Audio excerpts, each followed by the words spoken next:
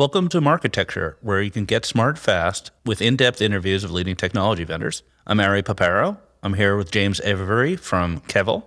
Sorry, I butchered your name a little bit there. James, welcome to Marketecture. No worries. Thanks for having me. So let's start with the basics. What is Kevel? Yeah, so I guess the best way to describe it is to talk a little bit about kind of our vision.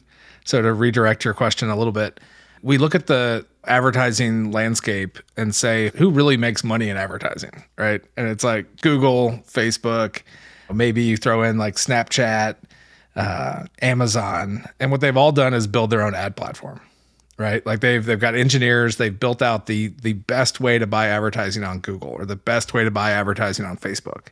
And so we looked at the market and said, shouldn't more companies be doing this, right? As opposed to saying, we're just going to throw some exchanges or SSPs or pre-bid on our site and hope for the best. Shouldn't they take control and build their own ad platform? So why don't they do that? Well, because it takes a lot of engineering, right? And it takes a lot of really smart engineers to build very highly scalable, optimization algorithms, everything. So what we said was, well, can we build a set of APIs that our customers can go use to build their own ad platform and to really benefit from online advertising, right? To really build something that they can make meaningful revenue with. So Kevel, in short, is a set of APIs that our customers use to build their own ad platform to really, build a great user-first, privacy-first ad platform for their customers. Great. So we'll go into a lot more depth on the product in a moment, but effectively, is it fair to say you're a walled garden in a box? Yes. I mean, walled garden, right, is always a term. We've kind of embraced it, right? We've said, how do we help launch 1,000 walled gardens? But that doesn't mean it has to have all the negative things that come with a walled garden. But right, I agree. Sure. Walled garden in a box is a great way to think of us. So let's talk product. You describe yourself as a bunch of APIs. Is it fair to say that you're in the publisher ad server category? Yeah, I mean, I think that it depends how you define like publisher, right? Right. For us, a lot of times when we're talking to people kind of more in the traditional like ad tech space, they think, publishers are Condé Nast and New York Times or USA Today. Whereas we tend to work with people who, yes, they're, on the publisher side of the equation, but they don't, really self-identify as publishers, right? A lot of times they're, like we work with like Yelp or Ticketmaster and Edmunds, right? And like those are all publishers in that sense, but they're not, not a publisher in the kind of traditional sense of the word. Okay, so you start with having an audience, though. I mean, whether you use the publisher word or not, you have an audience. You have people interacting with you in various ways, like Yelp. And you say to yourself, hey, I want to create an ad experience that I control from end to end. Yes. Right? Yep. Yeah, no, we're definitely on the like sell side, right? Like we are wholly focused on the people who have an audience, who want to find a way to make money through advertising, but also don't want to really degrade the, kind of user experience. Right. So the publisher ad server is probably it's like the nuclear submarine of ad tech. It's the most complicated thing out there, although DSPs are probably a close second. So it would probably take forever for us to enumerate all the features that you have, but it would probably be very helpful to go through kind of the major differentiated features that you've built and why they're different from a typical ad server. I'm thinking like creative management, forecasting, yield management. Why don't you just start running through kind of like your elevator pitch on those things and why you're better?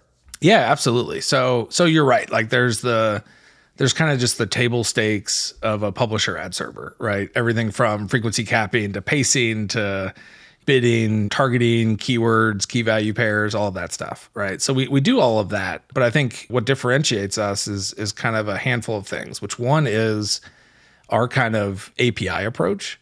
So today, like most publisher ad servers are still focused on putting JavaScript on the page, right? And getting data from that, doing, cookie syncs automatically. Our approach is getting more people to move server to server. So to kind of think of an ad server and say, what if we have zero context from the page and everything has to be provided through the API, we support that completely. Mm-hmm. So that's kind of step one where most ad servers don't do that. I'd say the next step is a lot of features we have around targeting, right? So one, we have the ability for customers to really import first-party data and target on that first-party data, right? And so that's without, uploading it to some third-party provider. You don't have to send it through, some LiveRamp or whatever like that. It's like you actually are pushing it just to us and then targeting those segments for your advertisers. And then I think we built some things. There's a feature we have called Ad Query, which I think is really interesting, which is built for marketplaces. So if you're on a marketplace today, and let's say it's a car marketplace, and you say, I'm looking for a car that has 50 to 100,000 miles, right? A lot of times today, how that's solved in current ad servers is passing like some different keywords, right? And so saying like, okay, like I'll pass the 50,000 keyword and the 100,000 keyword, and then maybe there's some weird logic in the flight. So we built a system to say, well, like why, you should be able to just query for the ads that you want to show. And so you can actually say like, I'm looking for a car that has, miles greater than 50,000 and less than 100,000. And then it ties into our creative templating system. So when they actually go create the creative for that car, they can create their own properties. So they can put in the actual mileage of the car as a property. And then we query that in the request to make sure that only ads coming back are the ones that, have a mileage in that range. Right. And so right. things So like that. a typical ad server, like just to repeat what you said, the ad server has very extensive key value capabilities, but they're just strings, and you don't treat them as first class objects. And in your system, you're saying that you can have your own taxonomy of what data is meaningful to your advertising system. Yeah, exactly. And especially when it's tied to the like ad or creative, right? Because even with key value pairs in a traditional ad server, you can set things on a given flight, but or a line item, but that line item might have 10 creatives. Right. And so then it might be, a dealership that wants to post 50 cars and say, I'm willing to spend $100 a day promoting these 50 cars. And so you actually need to have that data down at the actual creative level. So on forecasting, I think I made a joke on Twitter a while back that it never works, basically. The joke was funnier than that, but that's basically the bottom line. So you're saying you do a simulation. Do you have a sort of a isolated simulation for each customer? Because in your world, every customer is a snowflake, just totally different. Yeah, so I'll tell you, so for a long time, we've had forecasting that probably be accurate to be included in your Twitter joke. And that it kind of works but doesn't fully work. But we've been working for about the last 9 months on a new forecasting system that does that simulation and basically does a sampling of that publisher's traffic, does a simulation of pushing that out into the future, and then we can basically you're almost like running reporting on the future, right? And what we had to do was kind of rebuild a lot of the logic of the ad serving engine in the forecasting engine, right? To support being able to like really forecast it. So I think we are close to solving that problem, but it's definitely on a per customer basis, right? Like we have to take each customer and forecast them out. One of the big challenges in forecasting is very small advertisers, and it sounds like your system probably has a lot of very small advertisers. Is that an issue, or is there some way that you handle that? Yeah, it's so far that hasn't been too much of an issue. We definitely had to build that in from the beginning as we were building this system, is to say, it's easy to forecast 100 advertisers. It's a lot harder to forecast 10,000 advertisers. Yes. And so we had to figure that out from the beginning while kind of architecting the system. Yeah. The other rule of forecasting, besides that it's always bad, is that engineers always think it's easy until they actually work on it. Yeah. No, it's definitely one of the harder. I mean, it's one of the harder problems out there, right? Like there's a reason there's only a handful of companies that I think have done it right.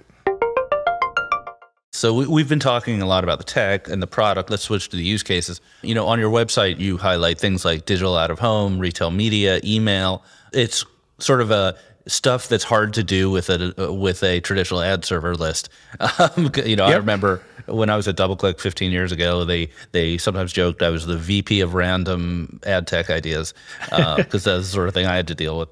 So maybe take me through like a digital out of home example to start. Yeah, so like a great example is a company called TouchTunes, right? Which, if you've been to a Waffle House down here or a bar somewhere, they have a digital jukebox, right? And they serve ads onto that digital jukebox from through digital out of home pipes.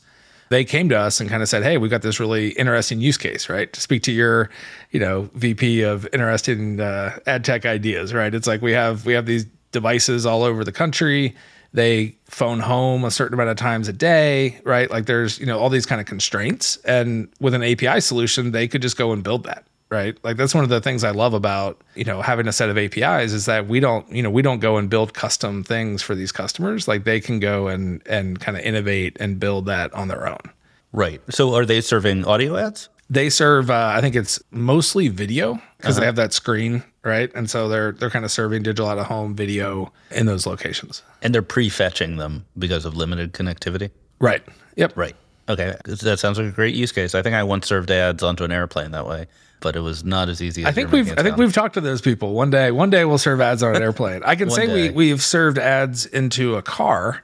So there's a company we work with that does kind of some of the software that's in the car, right? And so when you open up the nav and you say I need a gas station, they can kind of put the Shell logo on the map, right? Got it. And that was another case where they just called the API and it's kind of limited connectivity over 3G or something like that, to like figure out how to make it work. And what about email? Email is really hard to serve an ad to, isn't it? Yeah, email is an increasingly frustrating place to serve ads. But, we work with one of our customers, Bed Bath & Beyond. I mean, they send a lot of email and they use our kind of ad serving tech to bring ads into it, right? But yeah, there's a lot of technical constraints, right? Because you can't run JavaScript. You can't do a lot of the normal things. But we actually have specific kind of ad serving code that works in email.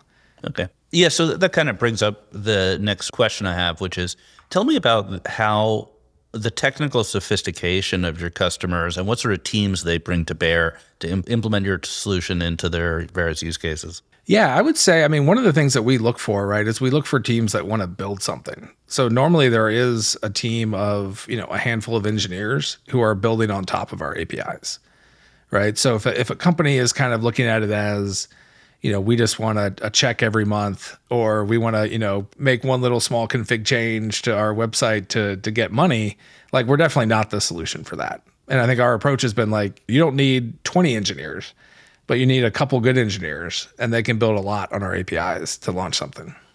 Could you do anything quickly on your system? Like, is there any solution where it is kind of dumb and easy, or is it always APIs and always engineering? You can definitely use us in dumb and easy ways, but we find that when people are looking for that, like they're going to just end up on GAM, right? Totally. Like because they can just go use GAM and get a check every month. All right, let's do a lightning round. So I'm going to ask you a number of questions where we're looking for very brief answers. So first thing off the top of your head, and we'll see how it goes, right? All right. What's the one competitive advantage you have versus other solutions? I think we're user-focused. User-focused. I'm going to have to follow up, even though it's lightning round. What do you mean? What does that mean? Well, like that really, we think about what our customers want, but we also try to build the tools and the functionality that helps them focus on their users. The end users. Like through the end user, right? Like what's a good experience for you, the end user coming to this app and seeing an ad? Right. And that's very similar to the way the walled gardens at least talk about it. Google, right. Larry and Sergey used to always say, like, ads are content, ads are information. Yep. Right. Yeah, and I think in most of ad tech, right, like the users are just kind of faceless RTB requests. Okay, next question. Why won't the walled gardens like Google and Facebook crush you? I think because they do not want to go and build the tools for other people to compete with them. Mm-hmm. Makes sense. Where do you see your company in 5 years? I think we'll continue to scale and hopefully go public. All right. What's your biggest product or market challenge? I think the biggest challenge would be really building something that works across all of these different use cases of the ways people use us. What's the number one reason customers don't use your product? I think usually lack of developer resources. Makes sense. Last question. If your company was an animal, what animal would it be? What animal would it be? That's a good question. How about a duck-billed platypus? Because people aren't really sure exactly what we are, but they always try to put us into a box. Duck-billed platypus. All right. Well, thank you so much, James, for coming on to Marketecture. It was a really interesting conversation. I hope our audience will enjoy it. Awesome. Thank you for having me. Thanks for listening. To hear the complete interview, subscribe at marketecture.tv.